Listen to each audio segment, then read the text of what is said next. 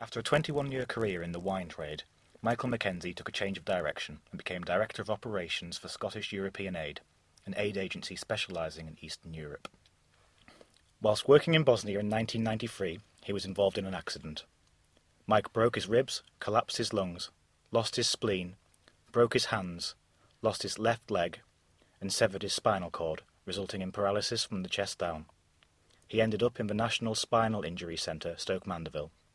He later lost the other leg. After 18 months in hospital, he returned to his home in Scotland, where he took up skiing and found that with some determination, life was great, but very possible challenge. Michael is now a motivational speaker, hotel and leisure industry disability consultant, writer, charity chairman and adventurer. Michael founded Spinal Injuries Together, a consortium of 5 national spinal charities, for which he is now founding president. He is a director at Motorsport Endeavour, a motorsport organisation for disabled people, especially service personnel. He is a trustee at Diveable, an organisation training people with disabilities to scuba dive. He is also chairman and trustee of the Popper Gutman Trust. Michael today becomes an Honorary Doctor of Law at the University of Warwick. Mike, congratulations, first of all. How does it feel today to receive this award? Astonishing, to be honest. Just a complete bolt out of the blue. Oddly enough, when I got back from 4 days of honeymoon, which we were married 4 months ago today, and there was a stack of letters, and I just started opening. The first one I opened was from Warwick University, and I thought, what on earth is this? And was astonished to see that I was being offered this extraordinary honour of being a Doctor of Laws, Honorary Doctor of Laws, which I found hard to believe, to be honest. But great to have actually got here and got it, and know it's real. And a wonderful day for it as well today. Yes, it's nice and warm. Very good day for keeping the water levels up. But, Yes. No, it's great. Now, you had an accident about 20 years ago now, and it changed your life forever, I think that's fair to say. So could you just tell me a little bit about what happened? Yes, I mean, I was working for an aid agency in Bosnia during the war in '93, and I was rather appropriately job titled the Director of Operations, which basically just meant I had more operations than anybody else. Very sadly, one knows, it was my choice to go to work there. It was a major career change from being a civilised wine merchant to go and play in a war zone. One is aware that it's potentially dangerous, but of course you are sure it's never going to happen to you, and it did.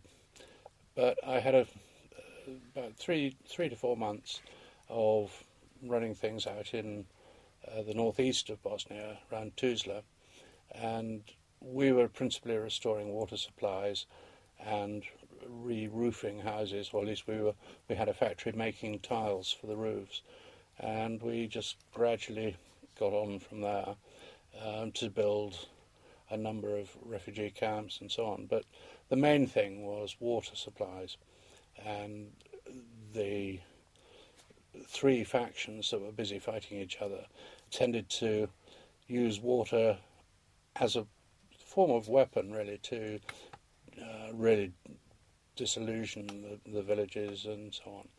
And we were going along behind the front lines, fixing it, and we were building big tanks, which reservoirs basically on the hills above villages, and putting in the pipelines, repairing pipelines, and so on.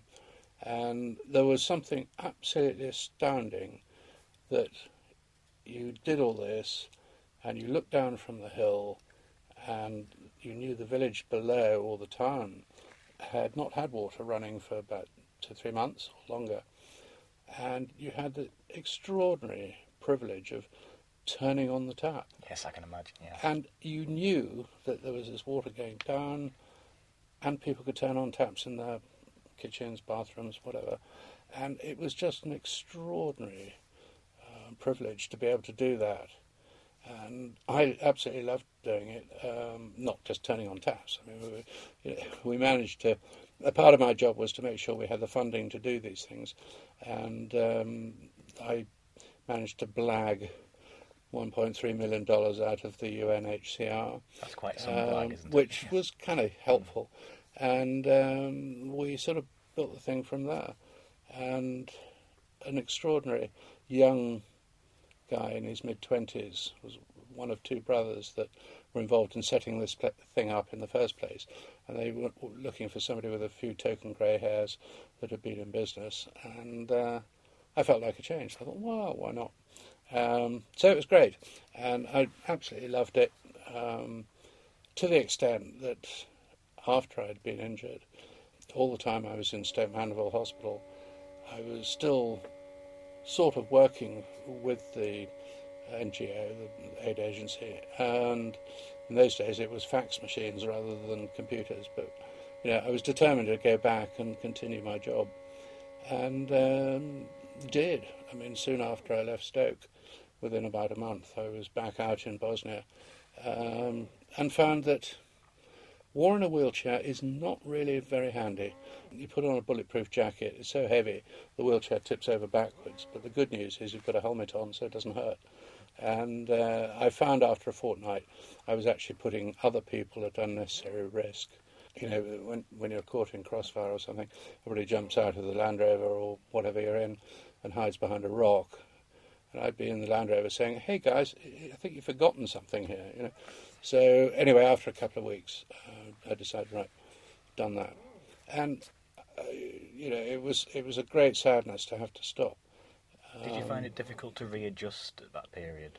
Well, yes. I mean, I was very fortunate that when I woke up after 6 weeks in a coma, I was in a country which people were speaking English, and I thought that I was in Bosnia, which is where I'd last been.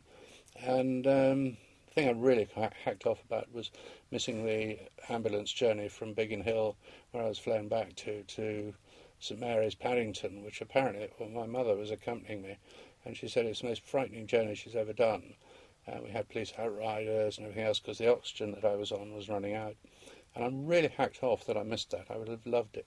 But as I say, I woke up 6 weeks later in an English-speaking hospital, realised I was missing a left leg, slightly inconvenient, bit of a mess. I was on a ventilator through a tracheostomy, so I couldn't speak, and in fact I couldn't move anything much. And it sort of seemed slightly unreal because, as I say, you never think it's going to happen to you. What was particularly difficult to get to grips with was I was told that my two colleagues had both been killed in the same thing, same accident, or incident is probably a better way of putting it. And I obviously was fairly badly dented, but what was really difficult was that as Director of Operations, I'd actually taken one guy out with me on this particular trip to work for us, and this was the sort of final interview for him to meet our team out there. And to my absolute horror, he had been killed, and it was indeed his final interview. So that was difficult to come to terms with, and of course, being the boss meant that one felt incredibly guilty. And I have to say, I didn't know at the time that I was paralysed. I just wasn't terribly well. And I was sort of jealous of the two that had died, but very glad to say that you quickly make a recovery from that. And the brain either says, oh, for God's sake, let's give up, or it says, get on with it. I thought, well, this is a new challenge. And since that point, you have achieved a remarkable number of things, it's fair to say. Mainly things that are self-interest. I mean, it's great to be able to put the label charitable work or whatever to these things. But, I mean, I'm a great believer in enjoying things and getting on with or finding opportunities to do things. And, I mean, for instance, the Round the World in 80 Ways adventure was an adventure, and it was, to begin with, one thought, well, this is great, we're going to have a great time. And then it dawned on me after a few days that basically two blind people and myself, missing a few bits, and an able-bodied helper who was deaf, and a one-eyed cameraman who ran into a lamppost on day one. And after a few days, I suddenly thought, actually, this is remarkable what we're doing here. And it was always meant to basically say to people, look, if you want to do something, just do it, and step over your barrier and just get on with life. And it's not that difficult to do. Just step out of your comfort zone. And we had an amazing 3 months adventure. Our able-bodied helper, as I said earlier, was deaf, but we thought he was doing far too well, so he broke his toes twice. He was the only one of us that fell off an ostrich, which I'm proud to say I didn't fall off it. He broke his ribs, or we broke them for him, actually. We had a ballooning accident in the Nevada desert, and we all landed on top of him in the basket, broke his ribs. And we were beginning to felt we were getting even. And then he had to have a hernia operation after lifting me onto an elephant. So we got him fairly well sorted out. And is it that sense of adventure that you look for when it comes to a challenge? Is that the driving force behind what you choose to do? Yes. I think I'm probably much more of a risk taker post-bump than before. You know, if it's happened once, it's not likely to happen again. Having said that, I do know various people who are paralysed who've first of all broken their back, and then they're doing fine, and they go out to a really good pub or something, and if wheelchair falls down steps and they break their neck, which is not recommended. So I don't intend to do that. Yeah. But yes, adventure is exciting, and partly proving to yourself what you can do, despite what apparently looks difficult. One of the things that's very misunderstood, I think, with forms of disability, and particularly the sort of madcap things that I've been doing and intend to continue if my consultants allow it, which I'm sure they won't. The actual, say, riding an ostrich or diving under the Red Sea or whatever it might be, looks spectacular, and people say, oh, wow, you know, there's that guy who's paralysed, he's got no legs. How does he do that? It's actually it's not very difficult, and there are ways of doing it, maybe in a different way to as you would have done. But the thing that is difficult about, for instance, the Round the World in 80 Ways was not so much the spectacular riding an elephant or whatever it might have been, driving around Grand Prix circuit in Malaysia with a blind driver, which I was navigating for. That actually isn't the big challenge. The big challenge is getting from one place to another, getting up in the morning, getting washed, getting dressed, arriving on time. And that is the difficulty which people miss. And we do these wonderful things that everyone says, oh, wow. Actually, if they saw how long it takes to get up in the morning, they'd be slightly change their attitude. Yes, very much so. Just a final thought then, I think. Would you have a word of advice for any of your fellow graduates today who are just about to leave Warwick? It's the beginning of a new adventure. And the thing is to possibly have a dangerous dream as to what you want to do. But in reality, if you're self-confident, you've already achieved an enormous amount with your degree. Go for it. And don't be put off by, well, I'm not sure whether I should bring that person up or whatever. You just got to have the confidence, the belief in yourself, and you will get somewhere. You don't have to break your back. You don't have to have your legs off. You can do it full stop. And good luck to everybody that's graduated today, and wish them very, very well in the future. I only got 5 O-levels at school, so never went to university, and to be made this extraordinary honour of being a Doctor of Laws, Honorary Doctor of Laws, is amazing. And it just shows that it is possible to get or reach heights that you never thought you would, regardless of whether you've got no exams or whether you have. So just go for it. A wonderful sentiment.